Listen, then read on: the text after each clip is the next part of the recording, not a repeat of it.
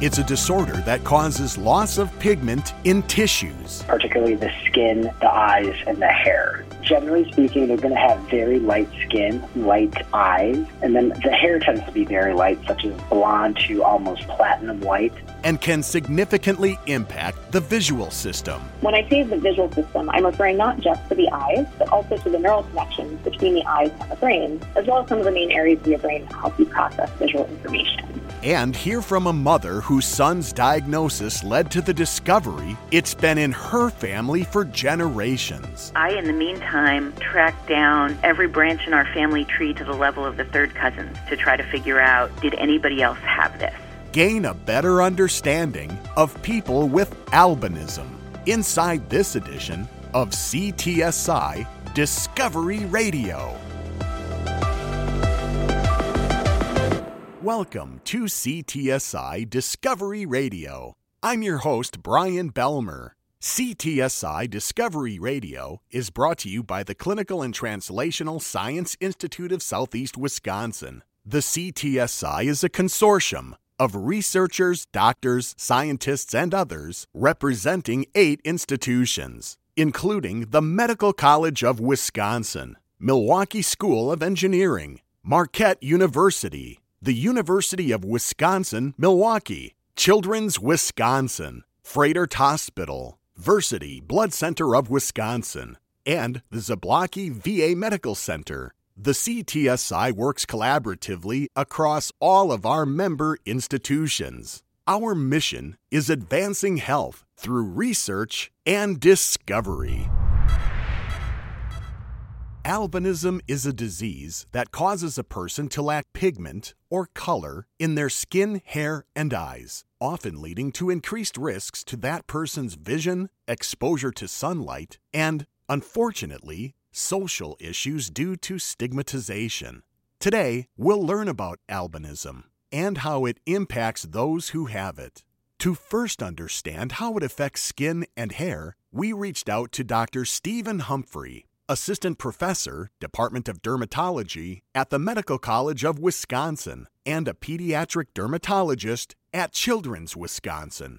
Looking at it from a dermatological perspective, Dr. Humphrey gives a brief explanation of what albinism is. Albinism is a group of inherited disorders that cause a reduction or a complete lack of pigment in our tissues, particularly the skin, the eyes, and the hair.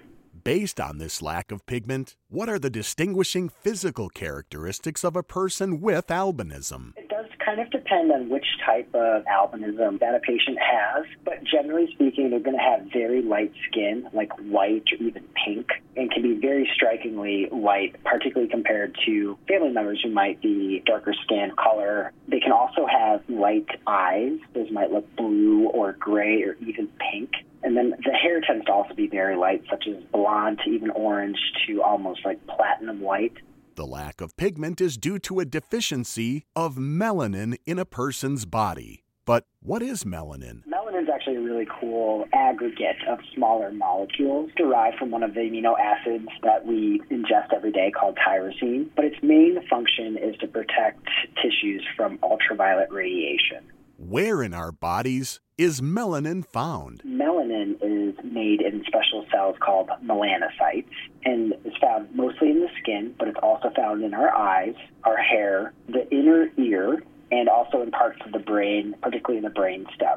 How does melanin protect our body? Its main role is to absorb UV radiation and UV energy. Melanin is a really effective and efficient absorbent of light, and it's able to dissipate ultraviolet radiation really efficiently. So because of this, it's able to protect our skin cells from ultraviolet radiation damage. Why that's important is UV damage can actually alter the DNA within our skin cells, thereby putting our skin at higher risk for cancers down the road. Dr. Humphrey explains there are 2 main types of melanin, eumelanin and pheomelanin. Eumelanin tends to be darker, brown or black, while pheomelanin tends to be more of a red or yellow color. No one has all eumelanin or pheomelanin. There's sort of a mix for people. For example, someone who has red hair probably has more pheomelanin, but someone who's got darker hair probably has more eumelanin, and that allows for the wide range of color that we see in skin and hair and eyes. There's also two main types of albinism: oculocutaneous albinism and ocular albinism. Oculocutaneous involves both the eye and the skin, while ocular albinism really just involves the eyes. From my standpoint as a dermatologist, I'm usually only seeing patients who have oculocutaneous albinism. We'll learn more about these two types later. Ahead of that, we asked Dr. Humphrey what causes albinism. Albinism is what we call an autosomal recessive disorder. So that means there's a genetic change of a gene that leads to its development. DNA gets bundled into genes, and when there's a change in that gene, that leads to change in how a protein gets made. And it's that change that can lead to the development of many diseases, including albinism. Do both parents need to have the genetic mutation to pass albinism on to their child? Typically, that's the case. Both parents would have to have one copy of the variant gene to cause the condition, and then that child would have to inherit both of them. If both parents do have the genetic mutation, what are the chances their child will inherit it? When it comes to autosomal recessive disorders like albinism, there's a 25% chance of a child having it if both parents have a defective copy of the albinism genes. So then, is it considered a particularly rare disease? It's pretty uncommon. Generally speaking, the range of affected is somewhere between 1 in 8,000 people to about 1 in 40,000 people. So if you grew up in Racine, Wisconsin, roughly 80,000 people, probably 2 people would have it. But there are parts of the world where the rate is disproportionately higher. We know that parts of southern Africa, Tanzania, Botswana, also northern Ireland as well, the gene copies are more common, so it's more likely that someone from those parts of the world might have it. Next, Dr. Humphrey tells us that from a dermatological perspective, albinism can affect a patient pretty drastically. If you are unable to make as much melanin or no melanin, you cannot protect yourself from ultraviolet light and UV radiation. And it's UV light that causes sun damage to collagen, which makes up the bulk of our skin. And because such sun exposure can cause mutations in DNA, over time, cumulative sun damage can increase that DNA damage, and with enough of it, you can set yourself up to develop a few different kinds of skin cancers. How do doctors treat and protect the skin of patients with albinism? He says, as a pediatric dermatologist, I'm not usually seeing a lot of cancer diagnoses because most people who are going to develop skin cancer, it's that cumulative effect over a lifetime. Which means, for him, it's teaching children with albinism to be vigilant about sun protection. Young patients doing a good job of protecting themselves from the sun with protective clothing, hats, avoiding midday sun, sunscreen, all those pieces of a good sun protection program. You know, it's important for everyone. It's even more important for our patients with albinism. As they age, patients must become vigilant in additional ways because since we can't yet fix ability to make more melanin, we have to protect it since it can't protect itself very well. So that's doing good screenings for these patients, evaluating all their moles really closely, because when you have albinism, even your moles can't get pigmented, so you have to have a sharp eye to catch changes, and then really making sure that the patients are educated and empowered to take care of their skin. Are patients with albinism, especially children, more frequently monitored to avoid risks associated with the disease? I would say in general, in kids, I'm not so worried about getting a skin cancer, but I usually recommend seeing kids at least once a year. But it also depends. Patients with albinism can have eczema, they can have acne, they can have normal things that we get as kids. So, I might be seeing them a little bit more frequently. In addition to physical challenges, there are significant social challenges, particularly stigmatization. Certainly there can be stigmatism. If someone looks different than us, there's always that potentially being bullied or teased or excluded for being different. And I think it's really important to educate others so they know what this is. Something as visible as the skin, you can't really hide that, and we do worry about social isolation. Such stigmatization can come in many forms. Physically, socially, it can be both. There is a lot of discrimination based on skin color differences, and certainly that can affect the ability of someone to lead a full life. People can be marginalized. They may have some economic vulnerability because they look different.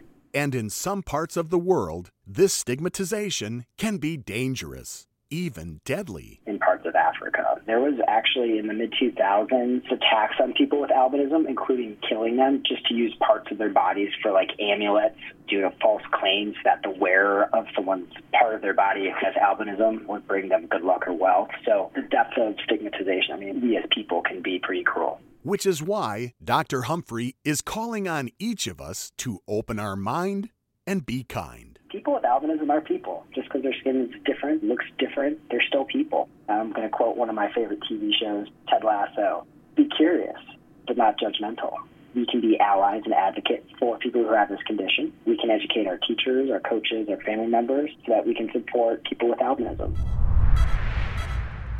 Next, let's discover how albinism affects a person's eyes and vision. For this, we turn to Dr. Erica Wirtz, a research scientist at the Medical College of Wisconsin's Eye Institute and a member of the Eye Institute's Advanced Ocular Imaging Program.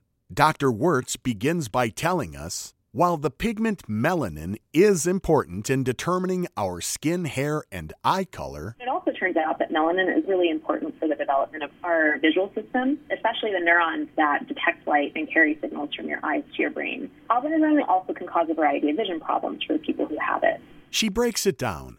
First, the physical eye characteristics of a patient with albinism. I know a lot of people assume that everyone with albinism has pink or maybe very light blue eyes. But there's also a lot of people with albinism who might look similar to someone else who doesn't have albinism. And there are also some types of albinism that don't really affect eye color, and so those people could have any color of eyes.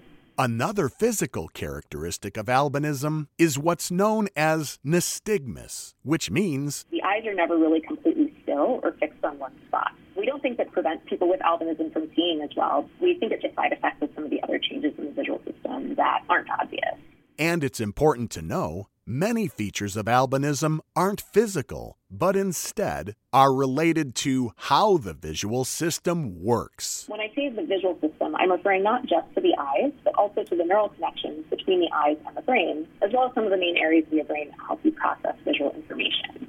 She gives a couple of examples. In the back of the eye, the retina has a region called the fovea, specially designed to help you see very fine details. Now, in albinism, the fovea does not form the way we expect it to, and this causes people to have trouble seeing those fine details. Also, in albinism, some of the neurons that connect the eyes to the brain are miswired, and what this change in wiring means is that people with albinism often have reduced depth perception. As we learned earlier, there are two major types of albinism. First, oculocutaneous albinism, or OCA. A type of albinism that affects how much melanin your body is making. The color of skin and hair is going to be affected in addition to the eyes. And the other type, ocular albinism, or OA. Different in that it doesn't affect how much melanin your body is making, but it does affect what your body does with that melanin and how that melanin interacts with other systems in your body, particularly the way that visual system. So people with ocular albinism have just as much melanin as they might otherwise have. However, they're still going to have changes in their visual system related to what their body is doing with that melanin, how it sees it. Which type is more common? Oculocutaneous albinism tends to be much more common than ocular albinism. However, in general, we don't have quite as much data specific to ocular albinism. So it's possible that we could find that in some parts of the world or in certain populations, maybe ocular albinism is more common than we realize.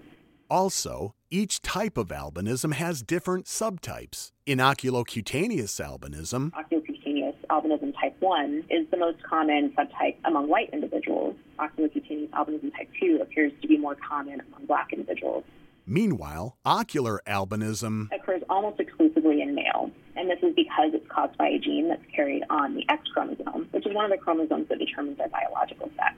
So how does albinism affect a patient from an ophthalmological perspective? First, their sun sensitivity. We do know that people with albinism frequently experience photophobia, which just means that bright lights bother them a lot more than the average person. And they tend to be a lot more diligent about wearing sunglasses or hats with visors just to cut down on that light exposure. However, Dr. Wirtz says the direct effects of sun exposure to the eyes for people with albinism is actually somewhat unclear at this point. Some people who have studied albinism think this might be because there's increased glare inside their eyes, but really the exact mechanism for this is still unclear. Are people with albinism susceptible to other eye issues, like cataracts or age-related macular degeneration? We don't really really have a lot of data specific to the albinism community to know whether the prevalence of these conditions is different in albinism in the general population. So there's really a lot more to learn about sun exposure and what that means for people with albinism. What about quality of vision? How is visual function impacted by albinism? People with albinism tend to have reduced visual acuity. How much fine detail you can discriminate in your world. High acuity vision is what we use for activities such as reading or to see the individual leaves on a tree. So someone with normal visual acuity, we would say they have 20/20 vision. Now, most people with albinism have reduced visual acuity. So even if they are wearing glasses or contacts, their vision can be reduced to a wide extent. And again, because albinism affects how the eyes are connected to the brain or visual system, the wiring between their eyes and their brain is different. What that means is that a lot of people with albinism have really reduced depth perception. And this isn't something that makes a big difference, but it's just something that they're aware of. Also, children with the condition typically have their vision examined more frequently. That's just because we also know that their vision changes a lot during childhood. But once they reach adulthood, we think that albinism is a stationary disease, which means that it doesn't progress over time. And we'll just need to go to the eye doctor to get an annual eye exam, just like anybody else. Can albinism lead to blindness? Dr. Wirtz says, because albinism does affect visual acuity and often can prevent people from having 20/20 vision, that deficit in vision can be severe enough to cause blindness. However, this is highly variable. And one of the things we're learning about albinism is that it's actually a wide spectrum. Which means that some people might have vision that is reduced enough that they would be considered to be legally blind, whereas other people might have vision pretty close to normal and you might not notice any difference. And then, of course, you have a lot of people who are somewhere in between where they might need some assistive devices for things like reading or driving. Speaking of assistive devices, are people with albinism treated with traditional corrective eyewear? Glasses and contacts are certainly a good place to start. We do know that nearsightedness, farsightedness, and astigmatism do tend to be more frequent and often are more severe in people with albinism. So certainly getting those conditions corrected with a good pair of glasses or contact lenses is the right way to start. However, for some, these devices alone are not sufficient. And so a lot of times they can use assistive devices like magnifiers that can be mounted on their glasses, or they can be handheld devices. And these are devices that have been increasing in accessibility and availability. So it's exciting to see that there's a lot more resources for people who might need those. Are we continuing to learn more about albinism through research? Absolutely. There is a lot of work right now worldwide, both to understand how albinism works, what is causing these visual deficits, and also what treatments might make a difference for people with albinism. There are studies at every stage of that process, all the way up to clinical trials, including an ongoing albinism research study at the Medical College of Wisconsin's Eye Institute. We are really interested in understanding albinism better and trying to figure out some of those mechanisms behind vision. But if we don't really understand that mechanism for why they don't see well, then we're really ill-equipped to offer any solutions. While there's no cure for albinism, Dr. Wirtz is confident today's research will advance albinism diagnoses and treatments. What we are learning helps us to target our efforts towards treatment. What we're learning is maybe some of the ways that we have approached albinism treatment in the past, maybe were not the right way to approach it, and that there was more to the story than what we thought. And so this gives us insight not only how to treat albinism, but also when to treat. So everything that we're learning right now is really priming us to more strategically approach treatment and improve vision overall. As far as stigmatization people with albinism can face, people who look different than their peers might not be accepted in the same way. People make assumptions about what they can or can't do based on their vision. This can affect what kind of jobs they can get or what social opportunities they might be offered. So just because you have a visual impairment, that doesn't necessarily mean there are certain things that you can or can't do, and each person is unique. Unique in our own way, but needing to come together in understanding people with albinism. Put aside your assumptions and just be curious. If you meet someone with albinism, be curious about their experiences and ask them what helps them and how you can come alongside them in that experience. These are people that I think we can learn a lot from. Really, I think you'll be surprised. And for individuals or families impacted by albinism, I would encourage encourage you to connect with an organization called the National Organization for Albinism and Hypopigmentation, or NOAA for short. This is a great patient advocacy organization and has a lot of great resources. You can connect with their website, albinism.org. Next, we meet a woman who discovered albinism has been in her family's genetic history for generations, undetected, until her own son was diagnosed with the condition. Her name is Carla, and she shares her family's story by first telling us about her son, Russell. Russell is 8 years old, and he is a ball of energy. He loves math and computers. His favorite activities are jumping on a trampoline and swimming.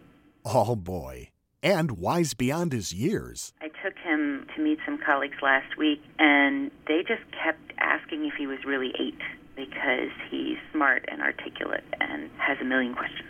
But before Russell was noticed for his inquisitive nature, he was noticed from the time he was born. Russell was born with a full head of white hair. He was the only blonde-haired kid in the nursery, and my mother said everybody kept talking about him. But babies in my family have been born with white hair at least since my grandfather. So I just thought, well, that's my kid, and didn't think much else of it. Still, within days of his birth, Carla asked Russell's pediatrician about having his vision checked due to family medical history. I said, when should we get his eyes checked? Because I had cross eyes as a little baby, and both my sisters had surgery for cross eyes. And I knew that developmentally that surgery needs to be done as early as possible to give the brain a chance to develop with the eyes. She was told it was best to wait until her son was 3 months old. He was 14 weeks old. We took him to the eye doctor. The eye doctor came in and took a glance at him and didn't say much. I kind of knew then that he had something in mind. The doctor gave a diagnosis Carla wasn't expecting to hear. The doctor turned and looked at us and said he was blind. I was like, what? But I don't understand. I know he can see. Don't know how well he can see, but I know he can see. So what does he mean blind? She didn't really get an answer to that question right then, and there were so many more questions to process. I just kept thinking, oh my God, is he going to read? Is he going to drive? Is he going to be able to live on his own? What does this all mean? It meant Russell had albinism. As a doctor herself, with some education in genetics, she then began making connections. When the doctor said he had albinism, I thought, wait a minute. This definitely runs in my family. When I was little and when my sisters were little, we were followed by eye doctors, and they had said if your vision were worse, I would think you had albinism of the eyes. But none of us met criteria for a diagnosis of albinism of the eyes. Strange, but it got Carla thinking. Well, maybe we have an albino gene mutation that probably is the explanation for this. So I did suspect when they gave Russell that diagnosis that there was something odd in the family. Russell was genetically tested to confirm the diagnosis. Meanwhile, Carla did some sleuthing of her own. I, in the meantime, tracked down every branch in our family tree down to the level of the third cousins to try to figure out, did anybody else have this? She found no irregularities on her mother's side. However, my dad was the oldest of 3, and he was born with white hair and blue eyes just like his dad. But then when his sisters were born, they had brown hair and brown eyes. And 2 blue-eyed parents can't have a brown-eyed child because brown is dominant. My mother didn't tell me this until after Russell was born, but when Mom told me that story, I realized immediately that one of my grandparents had undiagnosed albinism. Carla discovered some cousins on that side of the family had inconsistencies with eye colors too, causing her to wonder. It was my kind of running theory that there was a second gene. You know, my dad, my sisters, and I were obviously not true, pure albinos like my son. When the results from her son's genetic testing came back, it created more questions than it provided answers. They tested only for the tyrosinase gene because it's the most common cause of albinism in the United States. And they identified one mutation. And that was the problem. Only one mutation was identified. And most of the time when you get two mutations in the same gene from different parents, they're different mutations. So the lab that did the test asked if they could test me and his dad. Their running theory was that there was a technical problem in the test and it failed to identify the second mutation rather than that we had the same one.